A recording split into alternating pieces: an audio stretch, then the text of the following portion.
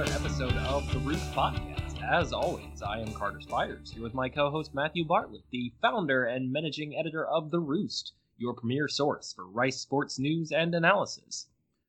Well,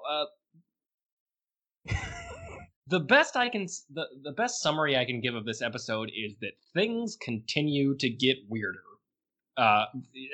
Not just for 2020 and the college football season as a whole, but for Rice and CUSA in particular. There is nothing, we cannot do anything normally in this conference. We were worried that, man, if we don't have a normal-ish football season, are we going to have anything to talk about? Yep. Turns out we are. I'll let y'all behind the curtain. We decided as just some content a couple weeks ago that we were going to do a segment on top 15 most important Rice players for this season. And I don't know, I went up and made my list for that, and we have been recording that for 2 or 3 straight weeks now because more stuff just keeps coming up. We'll have plenty of time to debate that. It's been in the makings for a while.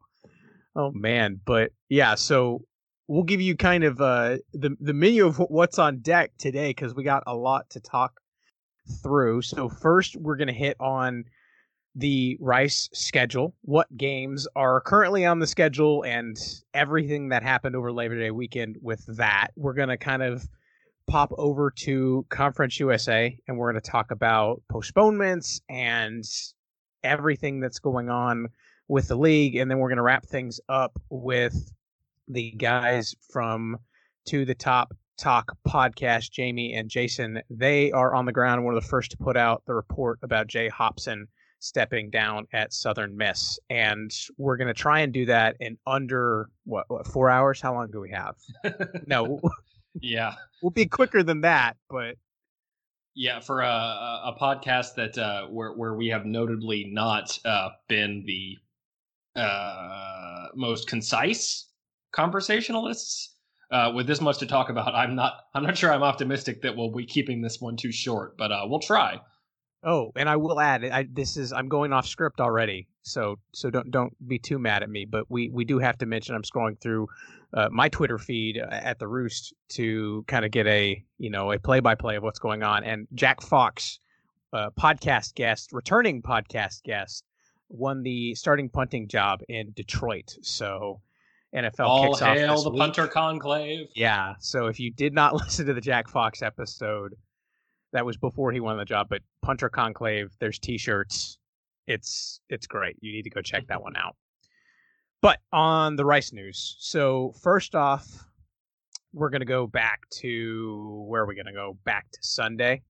Yeah, September the 6th. So first, before I start, we've told you guys before that you need to go ahead and get on board and subscribe on Patreon, because this is where we're getting all of the good stuff. And, we thought, man, I don't know what we're going to write about if there's no football. Turns out we got plenty. So on Sunday afternoon, Rice announced that they were pushing practice back for the time being, kind of targeting a late September start date. So that went out, and I got as informed as I could be, and I went out and I reported on the Patreon page for our subscribers that evening that Rice had not done anything to their schedule yet, but they were going to postpone the UAB game and the Marshall game. Those were the first 2 games to start the season. Then Rice had a bye. So that went out on Sunday afternoon. And then I think later, go through about 24 hours, Monday night, Brett McMurphy from Stadium comes in and reports that Rice has indeed postponed those games. And so that's been going back and forth. You can go read. I guess it depends on who you look at. But as of time of recording, it doesn't really matter. The games have not been officially postponed because Rice is, if we've seen anything so far, they are going to wait as long as possible to do anything. Which, I appreciate the caution and the consistency, if nothing else. So Rice hasn't picked up the phone and said, we're not going to play. I would believe that McMurphy's source is kind of coming from the speculative point of, hey, there's no way Rice can play if they're not practicing. So, right. in that sense, you pretty much have to start. Yeah. Yeah. it's correct in the sense that, is it gonna happen? Like, yeah, like you can't not start camp till 2 weeks before you play your first game. Like it doesn't work like that. But they have not been officially canceled yet. But it's not happening. So that puts, if we're pulling out our calendars, which at this point I feel like every time we mention those, things get pushed back further. But if we're doing that, man, right now, Carter, we should be recording the preview for our second game of the season. This should be Army Week, who steamrolled Middle Tennessee, but we'll get there. And tie-in, Middle Tennessee, October 24th, right now, is the game that I expect, again, pending the cancellation or postponement of Marshall UAB, rather, on October 3rd and October 10th. I would expect Rice to open their season on October 24th at home against Middle Tennessee, assuming Rice is going to open their season. And that is kind of the point that we have to discuss and debate what's going to happen. Yeah. So basically they bought themselves an extra 3 weeks. And they're essentially trying to thread the thinnest possible needle of delaying the season as long as possible to allow for the case numbers to continue to go down in Houston and around the country, and for there to be additional advances in testing, and everything that would make it potentially less risky to play. So let me lay out the best case scenario, right? So, yeah. and I will start with the caveat that I think for the past 6 months, we've said the best case scenario has been wishful thinking at best. So we'll see if this happens, but this is the best case scenario. Still applies. Right. In an ideal world, if everything goes right, Rice has pushed their practice date back at least 3 weeks. Over the next 3 weeks, what Rice would like to happen is they would like to acquire those point of care tests, those 24-hour quick saliva tests, or there's so many ones that are flying out there right now. I can't speak to the exact test that Rice is looking to get, but that's the idea, is that Rice will be able to get their testing up to the level where they'll be able to test everybody and prevent an outbreak before it happens by quickly catching anybody that might test positive. Because at this point, knock on all the wood you can, Rice is probably one of the few public universities that has had relatively no issues. Like, there have been positive tests among faculty and student body, but it hasn't been to the point where they're shutting the university down, which is a credit to, I guess, the size of the university, for one,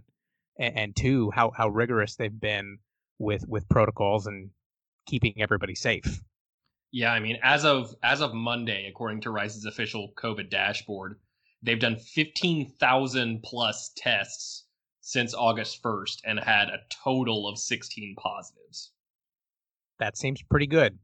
Yeah. I think they had I'm trying to remember, I think it was Rick Mello maybe had a statement or at some point a week ago and noted the positivity rate was under like 0.05% or something. I mean, we could probably do the math. This is Rice podcast, but 16 out of 15,000. It's that's 0.11%. They actually have the positivity rate on there. And then, like, in the last week, they've done 3,800 tests and had 3 positives, which is less than 0.1%. So, I mean, in terms of the situation on campus, things are about as good for Rice as you could possibly hope for at this point.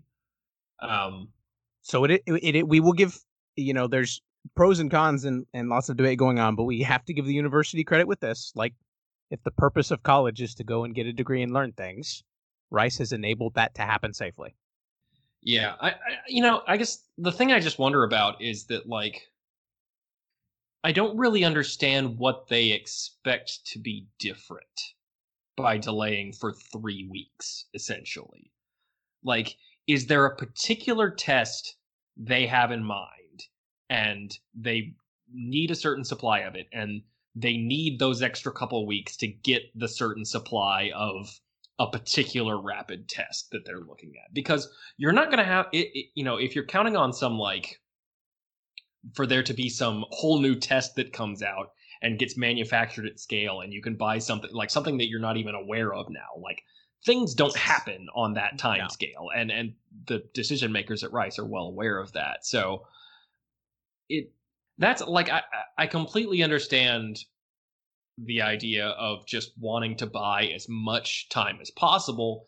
And, with the situation that Rice is in of having that buy where it is and having already pushed it back, and there are already Eastern Division teams that are only playing 7 conference games because of Old Dominion in CUSA, so that, if you could reschedule that UAB game, and there was already a flex for the conference title game. And so there's a perfect opportunity to get in that 7 games while still delaying as long as possible. And I understand that. So here's kind of the thing, and where I'm landing is, I alluded to into my piece that it's on the site that this is a Hail Mary, right? So like, who knows what the percentages of connecting all these dots, and you mentioned threading the needle. If Rice at some point has gotten to the point where they have a line of sight on what the requirement is, because I feel like up to this point, it's just like kind of we'll know it when we see it, as far as whether or not we can play football right now. If Rice has gotten to a point where they said, okay, this is what we need these tests, and we have a no or no go, I'm given the hesitancy of where and maybe caution's a better word, the caution that the administration and everyone has so far. I would think that if there wasn't a reasonable chance that those tests could be acquired, then last week's announcement would have been a postponement cancellation of the season. Like, I really do think that Rice is at that place where if there really was no chance that this is happening, I don't think they would have delayed.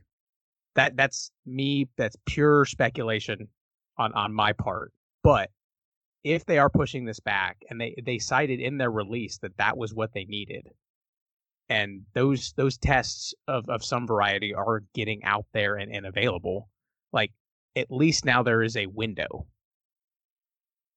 And from that point, like, if we get to the end of September or beginning of October and there's another pushback, like, it's over. Like, yeah, no, I mean, you cannot push back farther than this without just, I mean, and you're not going to punt for a spring season at this point, because like the rest of the conference has already started playing. So, it's either this or bust. There is no more breathing room here. Like, this is and in some ways that's nice, right? Like, in some ways it's nice. I feel like we haven't had a firm end line on anything. There's forever. A bright line. Like, it's either going to happen here or it's not going to happen at all. And it's nice to have that certainty. And I'm sure in some ways, like the athletic department and the football coaching staff is happy to have that level of certainty. Yeah, and so, and then if we're going on, this plays out as schedule, Rice is able to start the season up at the end of October, as is kind of the hope at this point in time.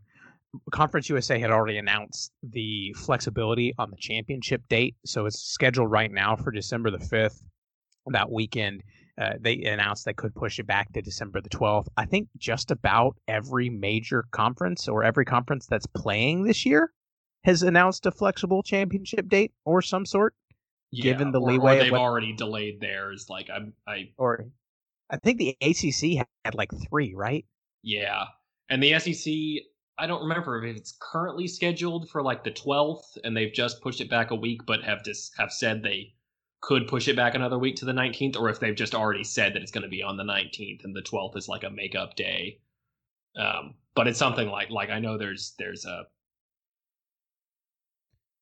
so there'll be extra time in there. And I think Chris Vanini reported this after news had broken that Rice was pushing practice back and those games were probably going to be postponed. He said, in the first week of the college football season, we've had 9 games played, 9 FBS games, and 9 postponements.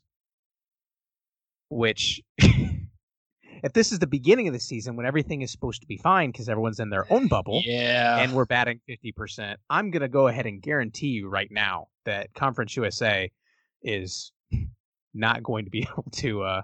They would be the outlier if they finished everything with no cancellations or postponements and were able to go through and play a championship game on December 5th. So I think what is most likely to happen is that UAB will be that team slotted in on that final weekend or whatever weekend that is after the scheduled schedule games. It'll be UAB and Rice. So Rice would still be able to play the entire Western Division should they start against Middle Tennessee on October the 24th. Yeah. And it's sort of extremely convenient that the schedule worked out that way for them, that they were able to, basically cancel 2 games, but get 3 extra weeks out of it, and then only have to make up one of those. Yes, and it works out that UAB and Marshall also have a mutual off date, I believe. So that game could theoretically get slotted in, and UAB would be kept whole, and so would Marshall. That's the theory. So who knows if that's going to happen? That makes too much sense. Too much sense for a conference that never makes sense. But who knows? So that's kind of the expectations at this point. We've gone back and forth. When they started playing football, I was optimistic. And at this point, until everything gets shut down, I'm going to continue to have hope that there's going to be a season. But I've gone back and forth. At the point, basically the thought, I'm like, would Rice postpone things if they didn't think there was a way? I don't know. I hope not. Yeah. If not, you're talking about the mental health of 100 guys in the Patterson Center and everything else who, if you're gonna rip off the Band-Aid, right, that's, I don't know. There's a very pessimistic side of me that looks at this like it's almost an excuse to be able to cancel it really late without getting as much heat for it, because you've done this we put it off as long as we could. We tried so hard, and we set this bright line rule, and we just couldn't get to that bright line rule. It feels like more of a CYA, if you will, than a a legitimate attempt at a schedule. That's not my whole feeling on it, but there's a part of me that knows what university administrations are like and the things with which they are concerned. And by things, I mean one thing, which is liability. So there is a very pessimistic part of me that looks at it like that. But I think your point that, what would be the point of doing this now if you didn't have some hope that it was actually going to come through? Why wouldn't you just cancel it now? So I don't know. All that to say, I have no idea how I feel, and I have no idea where I am, and I have no idea what percent chance that this actually happens. So we'll see. If we take it to the football side of things, because that is allegedly what we're talking about, Rice has every reason from a football standpoint to play. We've talked the offseason about this defense and how good they're going to be and how they're returning everybody, and basically haven't had anybody of consequence opt out. We have Tyree Thornton in the transfer portal, which we talked on a couple weeks ago, right after we recorded our defense preview show. It's fine. We do wish him the best, but that's really the only thing missing. And if Mike Collins is as good as people think he might be, and you're talking about a Southern Miss who doesn't have a head coach, and a Middle Tennessee that just Rice could have beaten Army last year, it would have been a stretch. They had the ball driving with a 4th down, and it bounced off was it Jordan Meyer's fingertips, on the 20-yard line or something, a possession away. Middle Tennessee got blown out by 42.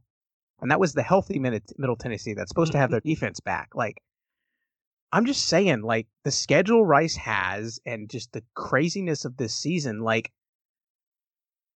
it would not be the craziest thing. And the folks over at Underdog Dynasty, we hadn't chatted with any of them in a while, but talking with them offline, and they put together the predictions for the season, and I think every one of them put Rice as the sleeper team.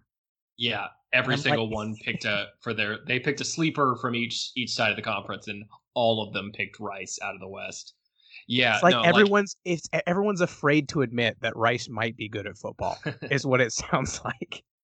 like just from the perspective of what they could have accomplished this season, it's gonna be like a really, really bitter disappointment to lose this season if they don't have it. Because I mean, we all expected, before we knew how weird this year was going to be, how weird the season was going to be, we all expected them to take a step forward this year, and it was going to be one of those, well, if things break right, like they could make some noise in the West. But like, man, the more things have trended, like if you could guarantee a season, the more confident I felt that Rice would be a serious contender in the West, and to just lose that now would be, for Yeah. everybody involved with or invested in the program, I think would be, I don't know, it'd be rough. Yeah. I mean, who knows what Louisiana Tech, will get to that, is doing, if they're playing or when they're playing. Like, UAB beat an FCS team and was fine. Like, they're going to be really good, but Rice has hung around with them before, so it would be a shame. I know that the confidence of those in the Patterson Center about what this team would be capable of doing should they get on the field is still remarkably high. They just want the chance. Yeah, and we So certainly want them to have it. stay tuned. Keep listening to the podcast. Rate, review, subscribe. All of those things. It's going to be a bumpy ride, and if anything from this week, we haven't even had Rice football yet, and we have not run out of things to talk about. I think the next piece, Conference USA related, is when the news broke that Rice was pushing back their practices, and I put out that those games are probably going to get postponed, and then Southern Miss and parts ways with their head coach, which Jamie and Jason are going to talk to, and then after that kind of dies down for like a day, Louisiana Tech and Baylor were supposed to play on Saturday. On Tuesday night, that game gets canceled because Louisiana Tech has an outbreak within their team that left them with, I had that number up in front of me. Carter, do you have it? How many players? I think 38 players tested positive. Yeah, and prior to, I guess, another round of testing this week, I'm not sure what the exact timeline is, but at one point this week, they had 47 players that were good to go, either not positive or in quarantine for contact tracing. So we don't know if those were running backs, wide receivers. Like, they could have had a healthy defense and that's it. Like, yeah, like that's, if the players were all distributed perfectly, that's less than an NFL roster. So yeah, and so, something tells me that the virus did not choose to affect all position groups equally. This is back to like June, July, like COVID doesn't spread in conference games, kind of that the running joke. So, yeah, but no. I will say, so context, and we were all very fortunate in Houston with Hurricane Laura and how it trended away and did not hit the city, but it did hit Lake Charles pretty bad, and power in Louisiana has been out for weeks at this point, and could be getting worse. And so part of the issue that was reported was, with all of these players from in-state and in the program and everything, the displacement from the hurricane and everything going on in the middle of a pandemic. So I think there's some might be more willing to pile on and say, how could you, obviously you slipped. And I don't think that was the case. I think you're trying to manage a pandemic hurricane, which is so 2020 that I don't even know. So that was one piece. And then here's the other piece that in the midst and for those not super familiar with Tech or Louisiana, it's in Ruston, which is not near the coast. It's up in the ankle of the boot, if you will, basically due east of Shreveport along I-20. But it is basically due north of where the hurricane made landfall. So, And I'm um, fairly certain that so Laura hit as a Category 4, I believe, like what, like mhm. 10-mile-an-hour wind speed short of being a Category 5 or something like Yeah, that. And then it kept going, and I'm fairly certain it was still a Category 1 or dwindling when it got to Ruston, which is yeah. pretty I mean, far north. it was moving real fast. Like one of the things we were like that we knew about it when we still thought it might hit Houston was that all of the like everyone here in Houston trusts Space City weather religiously. And I remember one of the things they were saying was that there was very little flooding risk with this one because there was almost no chance that it was going to just like hit a wall and hover the way Harvey did. Um, it by the time it was getting close to making landfall, it was really kind of booking it straight north. So it wouldn't be surprising that it still had a lot of steam behind it when it hit the northern part of the state. Yeah, so you're telling me if it had not been for this, that we might have overlooked mentioning a hurricane in the middle because of everything. This is not a hurricane podcast, but next time we'll try and mention it better than the week I mean, after. it's a Houston-based podcast, which makes it like at least a little bit a hurricane Yeah, podcast. we'll put that in our bio. Mostly rice, some hurricane. Partially hurricane podcast. Who knows? Doesn't hurricane season run through like November officially or something? So like Yeah, we we still have got a little time.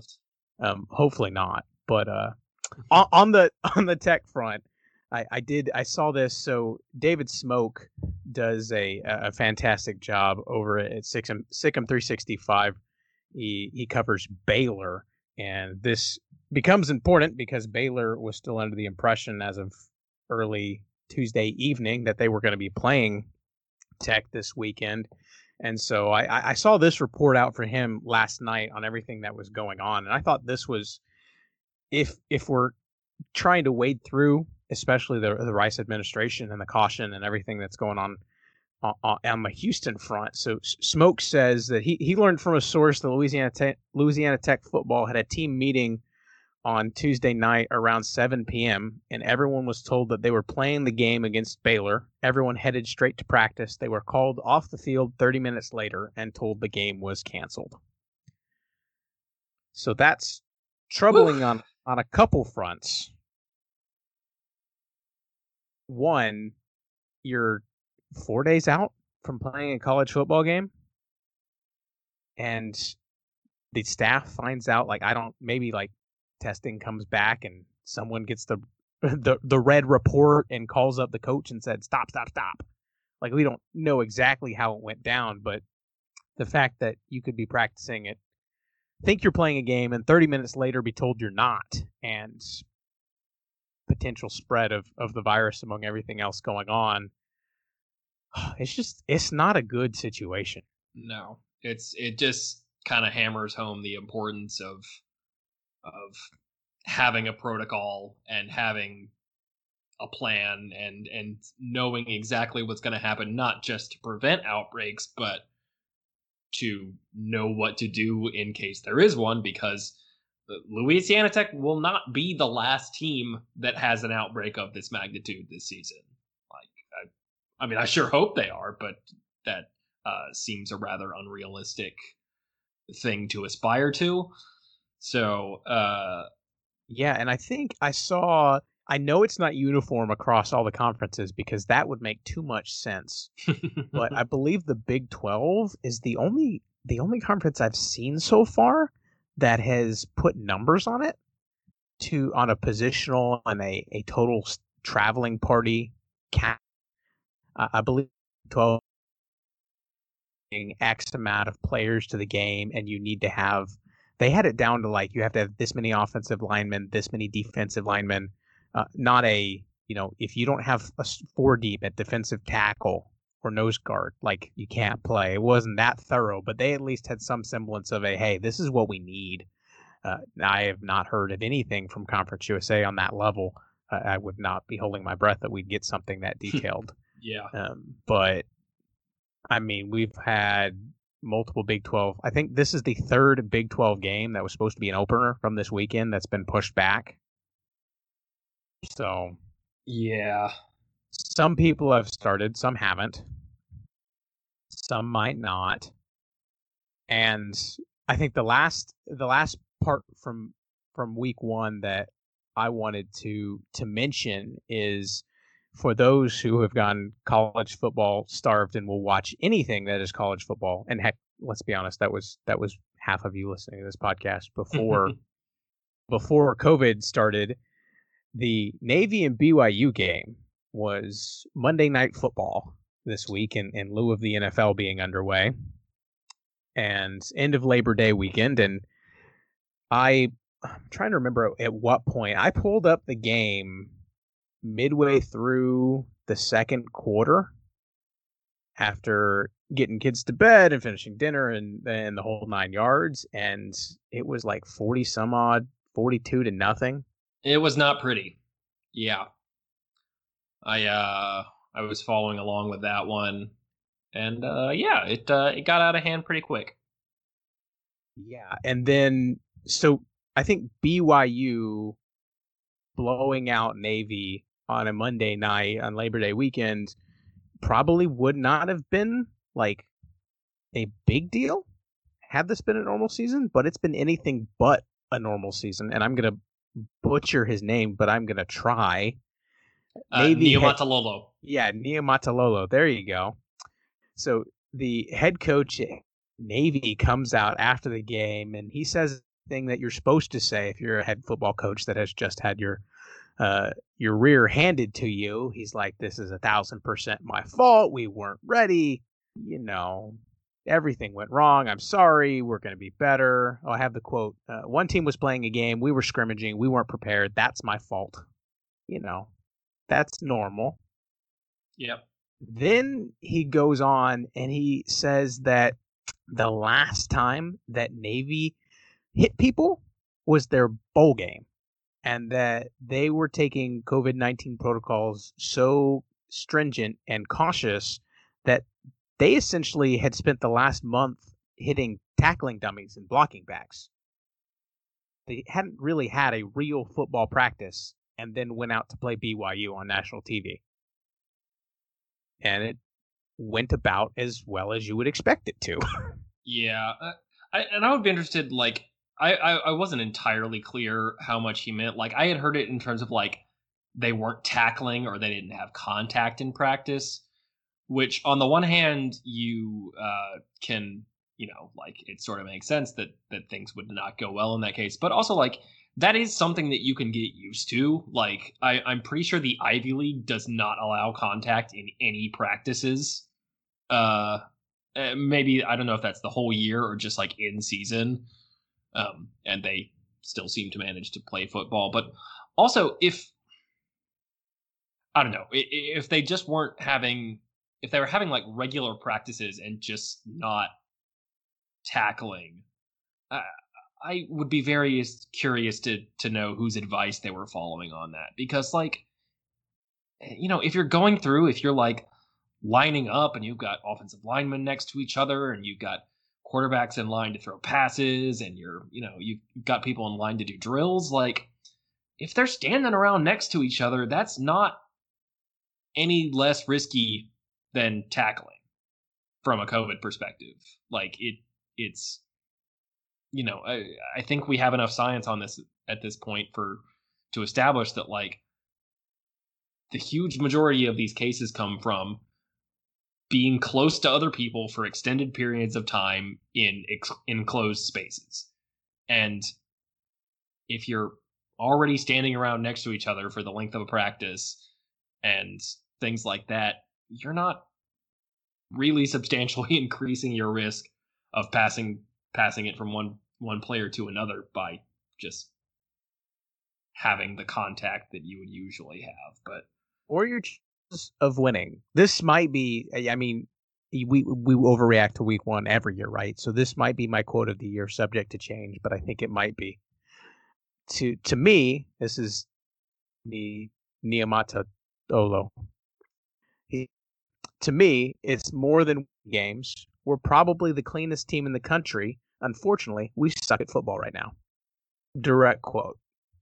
Head coach at Navy. Cleanest team in the country. We suck at football. Yeah, I mean, Which, like, like, it might just be that, like, okay, maybe they were a little sloppier than they would have been if they had normal practice, but Navy might also just be really bad. Like, you know, and I think this was already expected to be like a pretty decent BYU team. Like, I think they got back like their whole offensive line and stuff. And one of the things they did to win that game was they just ran completely over Navy, yeah, who running was always the going to be ball kind of down Navy's suspect to throat that was with their smaller defensive lines and stuff anyway. But like, yeah, I don't know. It's hard to know what to make of that one at this point. Like, I think yeah. I mean, ascribing too much to the practice thing at this point is probably premature. well, and I'm not. We don't know all of the parts and pieces, but for those, and I mean, the Big Ten has been, they've been saber rattling and talking about getting back to football since it got shut down. But people talking about like what why what, Meanwhile, the Rice Pac-12 is just like they were just like, "Yep, we're not playing football," and they were cool. upfront and consistent about the messaging to begin with, and then I don't know. I guess everybody just went to the beach or up into the mountains, depending on what part of the coast you're on, and they've been just chill. So Yeah, no Jim Harbaugh's to get quotes. Need more colorful characters. Like who's the most animated, controversial Pac-12 coach? uh, Uh, I got. Is it Herm? yeah, probably. There you go. He's more of like just you know the nice elder statesman. He's not really all that. I think about like almost every day at his introductory. This is way off topic, but his introductory press conference at The Arizona Devils. State. Yeah, yeah, yeah. When somebody was like, yeah, I'm so and so from Devil's Digest," and Herm was like, "Whoa, whoa, whoa, Devils! I'm a Christian now," and it was like nobody could quite figure out. It's like, does he know that their mascot is the Sun Devils? Like, has anyone told him? They're gonna rebrand. They're gonna pull a Tampa Bay Devil Rays, and they're just gonna be the Suns. Just drop the Devil. Oh yeah. All that But devil stuff was a little too blasphemous for Herm. all that aside, I think what we can learn from the Navy BYU game is that we setting aside the health and safety protocols, which you can't set aside. That is very front and center right now. But looking past that, this is why you can't play a football game without real practice. Like, and I'm not Yeah. like we don't know. Like the Navy could have lost by 50 regardless of how hard they practice. That's true. But I can guarantee you that having a full regimen of practice that they would have felt comfortable with, the likelihood of them being blown out by 50, I mean, maybe they lose by 40 or 30, but like the game is different.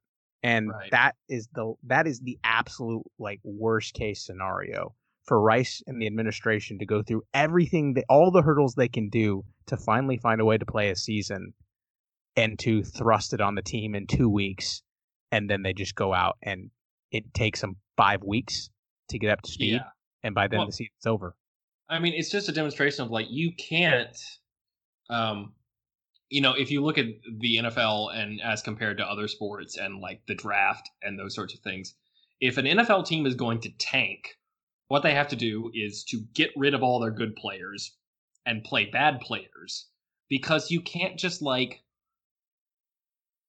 choose to play poor. Like you can't just not play football at your best. You can't go half speed because people get hurt when you like it's such a violent sport. And if Also, you're people not, want to get paid. yeah, You don't get paid for sucking on film. yeah, but you can't play football when you're unprepared to play football. Like some other sports, if you're unprepared to play, you're just bad. If in football, if you're totally unprepared to play, you get hurt, and that's on top of everything this year to have the normal violent aspects of football be worse than usual is very much not something you want. Yeah, we'll pass on that. And just one more layer on the complicated situation that Carter, every time we record this, I'm more and more grateful that we are the ones sitting behind the microphone and not in charge of anything really important. It's nice. Yeah, tell me about it. Well, all right. I think we will pop it over to our guests now. All right, and we are here now with our guests, Jamie Arrington and Jason Bailey of the To the Top Talk podcast, the premier Southern Miss podcast in all the land. Um, I assume any of you who are listening have kept abreast enough of CUSA news to know why they're here. But how are y'all doing? How are you feeling right now? Hi, this is Jason. I'm feeling great. Well, I'll tell you what, I'm feeling a heck of a lot better than I was feeling last Thursday. So it feels like last Thursday was just forever ago. Since then, I've been telling everybody the same thing, but my phone has just completely been hyperventilating on an hourly basis. I've talked to everybody I think that I've ever known that's been a Southern Miss fan, and some people that I've just met. And it's how am I doing? I'm doing better than I was then, and I'm looking forward to getting this next chapter of Southern Miss football rolling. I'm feeling relevant because I think we've done at least one or two podcasts or radio shows every day this week, and that's a change. That's a change from the usual. So it's good to be with you guys, and it's been. And I'm not saying this to rub it in, but it's been fun. Even it went as poorly as it went last week. It's nice to be somewhat in the spotlight. Even though we didn't win the game last week, it's been nice to at least get some attention. Yeah, so I guess we'll start at the beginning for those who were fortunate enough maybe to not watch the Southern Miss South Alabama game. I'm kind of, as we do nowadays, you watch it on one screen and you have your phone pulled up with Twitter or some other device, right? And so I'm scrolling through Twitter, and we didn't even get to the end of the first quarter when Southern Miss fans are saying, "Fire Jay Hobson, move on, we need a new coach." And I even put that in my recap piece for the week that was of week 1 of Conference USA football. But what happened that got us from, because every game you're losing and half the ones you win, the fans want to fire the coach. What got us from there to, I mean, it looked like Twitter bots were commenting on it, and then you guys put it out, and just give us the story of how we go from, man, we should fire the coach, to the coach actually got fired in a pandemic. After one game in a pandemic, yeah. Yeah. So there's a lot of different things that go into that answer, and I guess you start off by looking at the past few years. It's been a very it's Jay Hobson's tenure. There's been some highs, but for the most part, it was a pretty mediocre tenure. In 2016, he went 7-6 with a win over Kentucky in the first game, and then a win in the New Orleans Bowl against Louisiana Lafayette in that final game of the year. Then in 2017, 8-5 with a blowout loss to Florida State in the Independence Bowl. 2018, no bowl, went 6-5. Last year, 2019, 7-6 with a loss to Tulane, a team that we've historically dominated. And then this year, of course, you start with the season 0-1. But the past 4 games, there was something just that seemed off. There was something that felt like it's missing. And Jay Hobson is a guy that we all love. Jay Hobson is a guy who has had multiple tenures at Southern Miss, whether it be as an assistant coach or as a defensive coordinator, and most recently as a head coach. So he's a guy not a lot of people know, a very, very personable guy, a totally different guy in person than what you see at the press conferences. But it's been a rather disappointing tenure. The past few years, we haven't been able to get the running game going at all. And so fast forward to this season, and let's start with the game. In the game the other night, you saw more of the same. You didn't see any improvement. There was not the energy there that you wanted to see. It didn't seem like the effort was there. It felt like we should have been the better team. And I'm not saying that arrogantly. Right. Well, this was just to kind of set the stage here. This was opening night, essentially, of the college football season. The first game featuring 2 FBS opponents, national TV, as double-digit favorites. Double-digit favorites in the game. And then you come out and you're getting outplayed, you're getting outcoached, and it never felt like it was. I mean, we'd have runs where we'd get back into it. It's like, oh, maybe we can pull this off. But there was never. South Alabama just wanted it more. So I think that set a lot of people off. But with Jay Hobson, you look at the performance in the last 4 games. You've had some turmoil on the team. Once we get into through this spring and the pandemic, you get to fall camp, and all of a sudden you got 7 players not only opting out of the season, which I totally understand if they choose to opt out, because of the COVID-19, totally get that. But they all not only opted out but entered the transfer portal, and these are guys that were starters. These were guys that have played a huge role in the team the past few years, and so it was kind of was a little bit of you start scratching your head thinking, okay, is something really going on more than what we are seeing? And then you see some emotional outbursts from certain players on Twitter, and you kind of felt like, okay, something is definitely off. And then after the game the other night, it was pretty much at a fever pitch. Now, my understanding is the more that I've heard about this, the more clarification I've got on this, was that it was Jay Hobson who brought this option to the table. And he had his father passed away this summer. And he did. I don't think he took that well. You add that on with all of the complications of trying to make football happen. It just seemed like he felt like it was time to move on and allow the program to move on.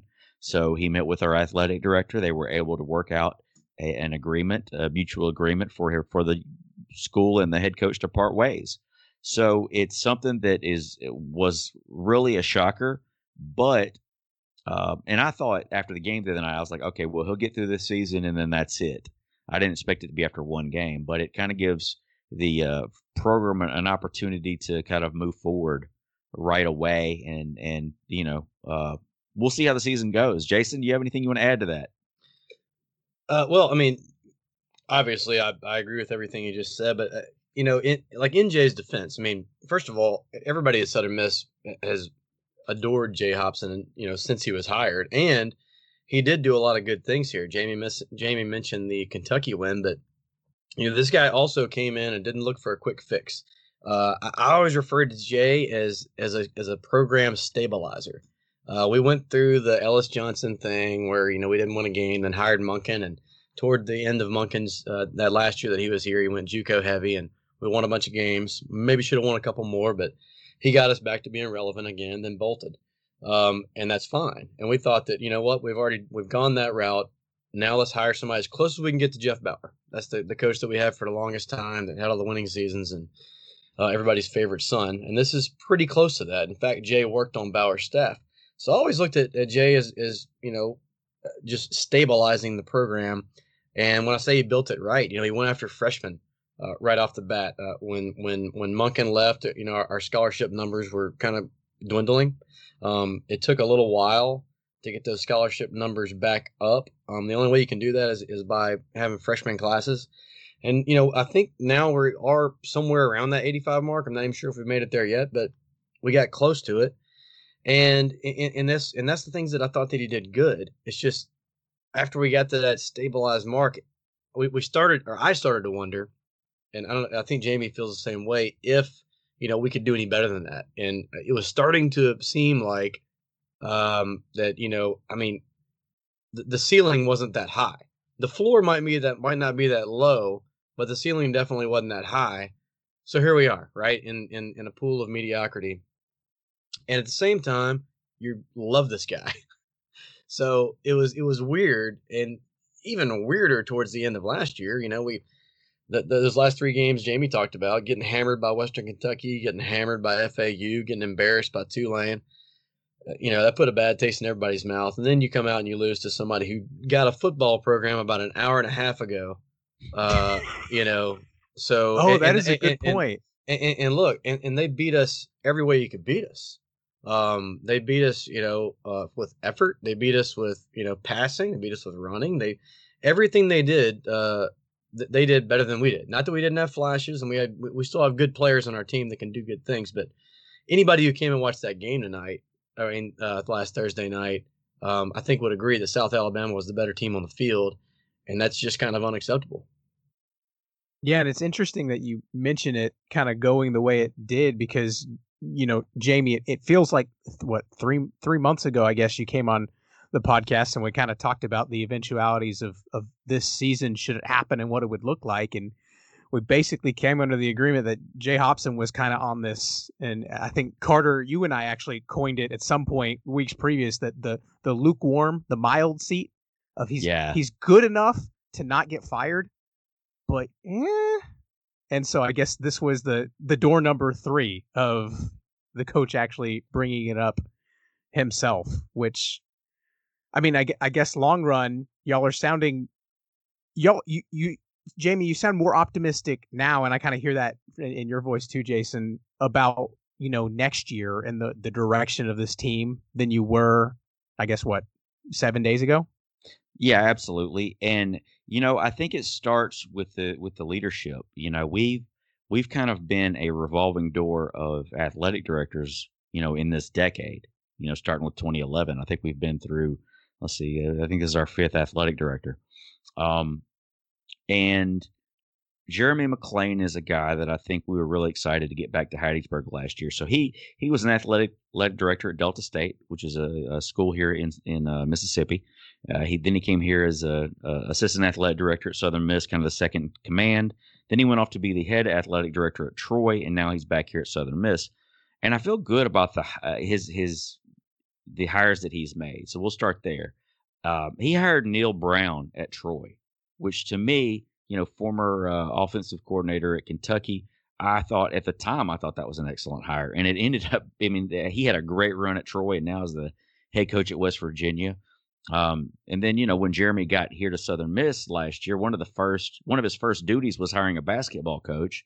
And I think it's safe to say everyone feels excellent about the direction that we're going under Jay Ladner. Even, I think we thought Jay would be good, but this is, I think long term, I think this will be better than we could have even expected with what he's been able to do thus far and his attitude and his approach. So I think we feel good about having Jeremy be the one to make this call. I left the game, about halfway through the 4th quarter the other night. Just kind of had enough, and that's not like me. So I kind of just thought that this was going to be I was considering maybe not going to a couple of games, just kind of sit it out, see how it goes, because it was angering us so much just to see how things had devolved. And now you have a situation where, you have COVID, and then you have the expectations are not going to be as high the rest of the season because of the circumstances. So you really have nothing to lose. And we have an interim coach right now who is a Texas guy, by the way. He was I'm not sure if you guys are familiar with Scotty Walden, but he's always kind of been this boy wonder, from the time he's gotten here. There's been a lot of chatter about him having a bright future in coaching. And Scotty Walden was the youngest NCAA head coach back in 2016. He was 26 years old. He was the head coach of a D3 school in Texas, Marshall, Texas, up there kind of near Shreveport, East Texas Baptist University. Now, during his time there, he was 7-3 as the head coach. He averaged 49.9 points per game, 564.3 yards per game, and 365.3 passing yards per game. And I'm not saying, I understand that was D3, but that kind of feels more like what we're used to on offense, particularly since the Fedora era. And I've honestly been surprised that we've been able to keep him here, because I know he's had some attention. He was promoted to co-offensive coordinator, and be completely honest, our understanding is that there has been a restrictor plate on the coordinators on offense the past few years at Southern Miss. So I'm curious to see. I don't know exactly what will change, but I feel like this is an audition for him, because he is a guy that a lot of people think a lot of, a very positive guy, a very energetic guy, a very likable guy. And you're just kind of curious to see what he can do, sink or swim. If he sinks, the expectations aren't really there to do much more than that right now. But if he goes out and swims, if he goes out and shines, he could be setting himself up to be, the head coach from here on out.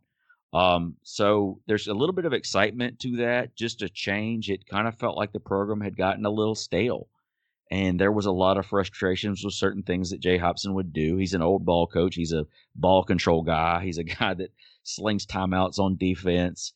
So you're kind of excited about just the possibilities of what might be, going into this knowing that it's going to be highly unlikely for us to come out and win a conference championship given the circumstances. So I think everybody's just excited for a breath of fresh air. Yeah, and for the record, while he's obviously an interim, Walden is now the youngest head coach in FBS by a solid 4 years over, I think Sean Lewis at Kent State is the next youngest. So, and he's 30. Is that right? He's 30. Yeah, he's like a year older than I am. What are we doing with our lives, guys? I was about to ask you guys what you were doing when you were 30 years old, but now I hear that you're not even 30 yet, so I'm feeling older as we speak. It's amazing I could log just on the turned Skype. 30, so what I'm doing at 30 is this right now. Right. Well, I mean, can you see yourself right now running a Division I football program, especially in the midst of, the political thing that's going on and COVID and everything else? I mean, no, Probably right? not. Yeah. Yeah. Just gonna spitball. And I'll take it one step further. I think if we were just talking football right now, I would feel pretty good about Scotty. And I do. I mean, everybody's pulling for him. I look at it as if I were him, and I remember what I was doing at 30 years old, and there's zero chance I could have pulled it off. So I mean, football's gonna be part of his job, but it's more than that right now. I mean, as everybody knows, and it's time to step up. I tell you this, as far as just Twitter reaction from the players, it's been outstanding. Ever since he has, been declared the interim head coach, and that's positive. I'm just seeing there's so many positive things everywhere. There's people signing up for Eagle Club. There's people buying season tickets. There's people calling me, asking what I think about it and saying like, can you get me tickets to the next game? There's just an excitement that hasn't been around in quite a while, specifically since the middle of last year to now. And that's definitely a positive thing, to have people interested, because I think they were kind of teetering on that, on the border of becoming apathetic. So that's definitely what you don't want. Like, we went from like really, really, looking forward to the season to everybody's really pissed off to now. Yeah, about to say 6 months of waiting for any kind of sport to I hate sports. Which is. Yes, par for the that's course, what it right? was. And maybe that's 2020 in a nutshell. I mean, everybody's trigger happy. Everybody's just like waiting to explode with anything. So something like that happens, like you pointed out, the first game of the year, FBS versus FBS on national TV, and a team you're supposed to rout. So yeah, it came to a halt pretty quick. And to be fair, I'm thinking if we don't even have to go out of state. I'm thinking Matt Luke at Ole Miss when he got the job as an interim. I'm trying to remember a situation when, ideally, if you're the athletic director or whoever's appointing the interim coach, you have to pick a person in the room that the players aren't going to riot at, right? Like that would be that would be a bad AD move. So I would hope that the coaches or the players rather are excited about at least getting a look at Scotty. And like you said, like it's going to be interesting, and that's the goal, right? Didn't you just want interesting at this point? Yeah, we'll just take it. We'll take interesting over last Thursday night. I mean, entertainment is probably as much as you can hope for. At this point, I feel like we're taking a very Zen-like approach with the rest of the season. And when I think of Southern Miss fans, the word Zen just comes to my head. Sorry. No, that's very fair. Very fair. And I mean, from this point on, it's kind of water under the bridge as far as the season, like you'd mentioned out. But I guess if there was, reading between the lines, if there was some sort of agreement with Jay Hopson, and it's not like he was, breaking the bank at Southern Miss. I think he was one of the lower paid head coaches in the conference. Obviously, after a coach leaves and moves on, everybody under the sun speculates that who's going to be the next guy. So obviously Scotty's going to get his audition, but I've heard every name thrown out. I think Larry Fedora coming back was probably one of the more interesting ones that I see. That would be fun if y'all could go land him. But is there anybody else that has kind of like begun to make the wheels, or is this kind of like, we'll evaluate this in 4 months after, 3 There's months been after? there's been some chatter. It doesn't sound from all indications from our athletic director. It sounds like it's going to be something that he's probably not going to engage in during the season. He wants the players to be able to focus on the season at hand, and they don't want any rumors going around about who may or may not be their coach, or if their coach might not be there. So I'll start off with Scotty. If this goes well, it could, if it doesn't go well, it's not the end of his coaching career, obviously, but if it does, he could catapult that on to being the next head coach. Some of the hotter names that I've heard, Will Hall, it was an offensive coordinator right now at Tulane. His father, Bobby Hall, was a head coach here in Mississippi for a long time. Kind of an outspoken guy. A lot of Southern Miss fans not really a fan of the guy, but his son Will is a totally different animal. When he was head coach at West Alabama and West Georgia, he went 56-20, had a pretty solid career there. But he's a guy, another younger guy with a bright coaching future, and he's actually closer to my age than he is to Scotty Walden's. The next name, he's the ripe old age of 40. He's the ripe old age of 40, exactly. The next guy, I'll give you a name, and you guys may be familiar with him a little bit. Pete Golding. He yep. currently the defensive coordinator at Alabama. Before that, he was a defensive coordinator at UTSA. Before that, would Southern Miss fans scream if they hired a defensive coordinator? Some would, but here's the kicker on Pete Golding. So he was here on the staff with Todd Monken back in the day. Now, during that time, Jeremy McClain, our current athletic director, was also here. Well, a few years before that, Pete Golding was the defensive coordinator at Delta State, and that's where Jeremy McClain was the athletic director before he came to Southern Miss. So these guys have a pretty solid relationship. They go back way far. I'm not even sure that Jeremy was on that staff at Delta State with Ron. I think Ron Roberts was his head coach, and I think he overlapped with Dave Aranda there as well. Those guys all have kind of a very strong shared heritage. Now I'll work with Larry Fedora at Baylor.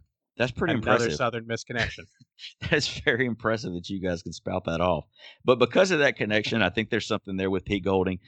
If you're going to take a defensive coach, somebody, he would probably be the guy. Other than that, I think it would likely be an offensive coach, which brings us to Larry Fedora. Larry Fedora is a guy that it would not shock me to see his name in the mix. I know he had a great time here at Hattiesburg. I know he's been back several times. Offensive coordinator now at Baylor. He kind of fell off a little bit towards the end of his career at North Carolina, but he brought a lot of energy to the program here, and I think that's something we desperately need right now. And I think from the people I've talked to, that he would like an opportunity to be a head coach again. So he is a guy that could definitely be in the mix.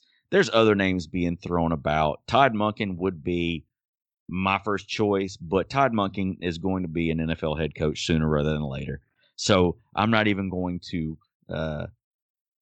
get wishful thinking as it comes to Todd Monken. People just throw out names sometimes. Hugh Freeze, after what happened with after the whole Art Briles fiasco here, and after the whole Donnie Tyndall scandal here, I don't think that's a direction the university would want to go. Even though I imagine he's trying to bail on what's going on at Liberty right now, but.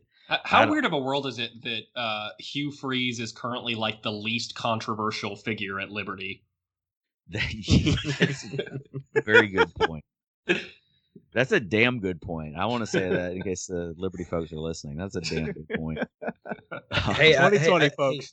I will say this about Freeze, and I'm not on the Freeze train in the least bit. But like we've done podcasts before with the guys from Kentucky Sports Radio, and what they always said was strip the name off the jersey, right? And so you don't know. So if you're just looking at, if I just handed you a sheet of paper and I gave you Hugh Freeze's record on the football field, points scored, all that, it looked really good, and you didn't know you were talking about him. Now in the past, like he didn't mention Tyndall, but we've also taken a chance on a guy like Larry Eustace. And this, I'm just playing the other side of this, all right? I am not a Hugh Freeze guy, but the people that do make the arguments to me, this is how they present it, and it's not a terrible look. So if you were to look at it that way, I mean, I think that half the fan base would pass out and die on the spot if you hired him. I mean, from a pure football perspective, I mean, Duke can Freeze coach. is amazing. Well, I mean, Right. Saban wanted him as his offensive coordinator after he got fired from Ole Miss, and the SEC was like, no one is allowed to hire him right now. But And you guys know, Duke can flat coach. I don't know if you were aware of this, but he is a Southern Miss graduate. So that's where Uh-huh. those ties come in. That's why that it's probably being bannered about more than you would think it would be, is because he's a Southern Miss graduate. And this is just me just trying to recall this off the top of my head, but I believe there was something in one of his old contracts that Southern Miss was the only school he could leave for. I don't know. I feel like I remember that from somewhere. But I may be wrong on that, but I do remember that and thinking it was odd for that to be in his contract. But again, I'm not looking at it. I don't remember it. I'm sure it was burned a couple of years ago. So Yeah. But he did, he's a grad. Well, yeah, it's interesting. Like you said, you point the connections, and Jason, you talk about like just look at the football. It's one of those things that, and I think we've brought up Lane Kiffin as the butt of many jokes on this podcast, and just bringing it back to Conference USA. When FAU hires Lane Kiffin, like his off-field issues and everything associated with it was not the same as what's going on with Freeze. So I'm not going to compare those two, but he was kind of a off the top of the rock, needed to kind of restart from ground zero kind of guy. And it worked out. And the folks over at FAU are, celebrating what Southern Miss fans want, the rejuvenation of their program almost overnight. And so it's one of those things, you go hire a Hugh Freeze and it works out, you're praised and you're the heroes and Southern Miss is back. But it's one of those things that the other side of that coin is, you take a chance on somebody with a track record that has some issues in it and something blows up, and not only is the coach gone, the AD's gone, and you got to hit the button. Well, and this is also a time where we just can't whiff. Jeremy, whoever he hires, this is not a time where you can whiff. I mean, everybody's probably going to take a loss this season. I think there's, Southern Miss is forecast to lose anywhere between 3 and 5 million this year. We do kind of live within our means here. So, I mean, that's a good thing that we don't have to, have a $20 million to buy somebody out or anything like that. But at the same time, if you're running on a bare bones budget and you're forecast to take a loss on top of that, if you hire the wrong guy, I mean, it's not that far fetched to wonder, if there even be like a program around anymore. So, hey, it's Dana Dimmel is still employed. Do what? Dana Dimmel is still employed. But I mean, but you know what I'm saying. I mean, it's the magnitude of this hire is huge. And Jamie was talking about McLean a little while earlier, and I feel blessed to have him in the position that we have him. I'm glad he wanted to come back. I think that move from Troy to Southern Miss, as much as I hate to say it, it was kind of a lateral move, which means he has some strong feelings, for Hattiesburg and for the Southern Miss community. So that's good. I'm glad we got him here. I trust him implicitly with the decision he has to make. And I'm sure glad that he's the one making it and not me. Hey, we got some late breaking news here. Southern Miss related. So, in the offseason, Coach Hobson brought back Tony Pecoraro, who was the defensive coordinator his first 2 years, and then went off to FAU and then came back. And the guy who was our defensive coordinator the past 2 years, Tim Billings, was moved over to an offensive role as tight ends coach. He's kind of an older guy, former head coach. And they just announced, which is kind of funny because I saw this the other night on the school website and wasn't sure if they made an error, but he has been moved back to defense. So it sounds like there's some kind of a co-defensive coordinator thing in the works right now with Billings and Pecoraro so it'll be interesting to see how that I don't know if that's what's really going on, but that was on the website. It says he's coming back to defense to coach Nichols. So interesting stuff. Nichols. Well, Nickelbacks. Well, right. I assume the position and not the currency, but yeah. Look at this photograph. I've heard like spread programs will have like slot wide receiver, outside wide receiver, split that coaching roles. I don't know if I've seen air raid coaches do that, but I've seen split. I mean, like plenty of programs have split corners and safeties coaches. I've never heard like Yeah, split inside D-line. outside DBs. That's very interesting. Well, we've got a new defensive back coach this year, so maybe that's something to do. It was just something to move him over to defense. But I wonder if he's not going to take on the code coordinator role, because if you go look at his bio on the website, it says defensive coordinator. So I wonder if that's not what's going on right now. But he's being moved back to defense, which is probably a good thing, especially given the performance the other night. Yeah, and if we know anything about athletic department websites, getting proper positions and names and titles on things is not the most important thing to be working on. No, not at all. So, but it was right after they moved Scotty to enter before right when Scotty was listed. So it was kind of like, okay, are they telling us something here and just haven't announced it? Strange. Anyways, that just popped up on my tweet, my text. So the people in the know. Well, I think that was all we had for you guys. We appreciated you coming on, and we feel more informed because of it. For those who are listening and don't know where to find you guys, where can we find you guys and listen to what is the official name of the podcast now? The Scotty Walden Hype Train. Sounds good. Scotty Too Hottie, we'll take it. Yeah, to another school in the state will get mad at you for that. Oh, yeah, well, that's right. That's right. Hey, and kudos for getting our name right. I can't tell you how many times we've done shows and be like, oh, this is the To the Top podcast. I'm like, no, hold it. You gotta add that. But yeah, To the Top Talk. We're on. If you search for Southern Miss on iTunes, we pop up just before the actual official Southern Miss podcast. So we got that going for us right now. On Twitter, To the Top Talk. I'm Jamie_Arrington, and he's Bumper J Bailey. There you go. Well, we wish you an interesting season, and I have no doubt we'll be back on again at some point, breaking down whatever is going on. Now that you want a parting shot, do you want to give us how the West is going to play out now that Southern Miss might not be as prominently featured as we might have thought? Yes, I don't think anybody's going to win it. I think that what I see so far, cheating. I don't know that anybody deserves it. You do know that the end of the season, after all delays and cancellations, the most Conference USA way to determine this is they're going to draw a name out of the hat to determine who. Yeah, it's going to be a series of coin flips. Judy's going to pull up on her power wheel, and they're going to put a they screen changed midfield. the tiebreakers the week before the end of the season last year. Right. Who knows? Yeah, it's par for the course. Oh, well. Until then. Until may your roster remain unquarantined. Likewise, Sure. and hopefully we get to see you guys on the field this year. Yeah, we hope that too. We'll see. Fingers crossed. Yeah, we appreciate it, fellas. So thanks again to Jamie and Jason. Great to have you all on, and we'll see everybody next week. And Rice Fight. This show was edited and produced by Carter Spires. It features music from Joseph McDade.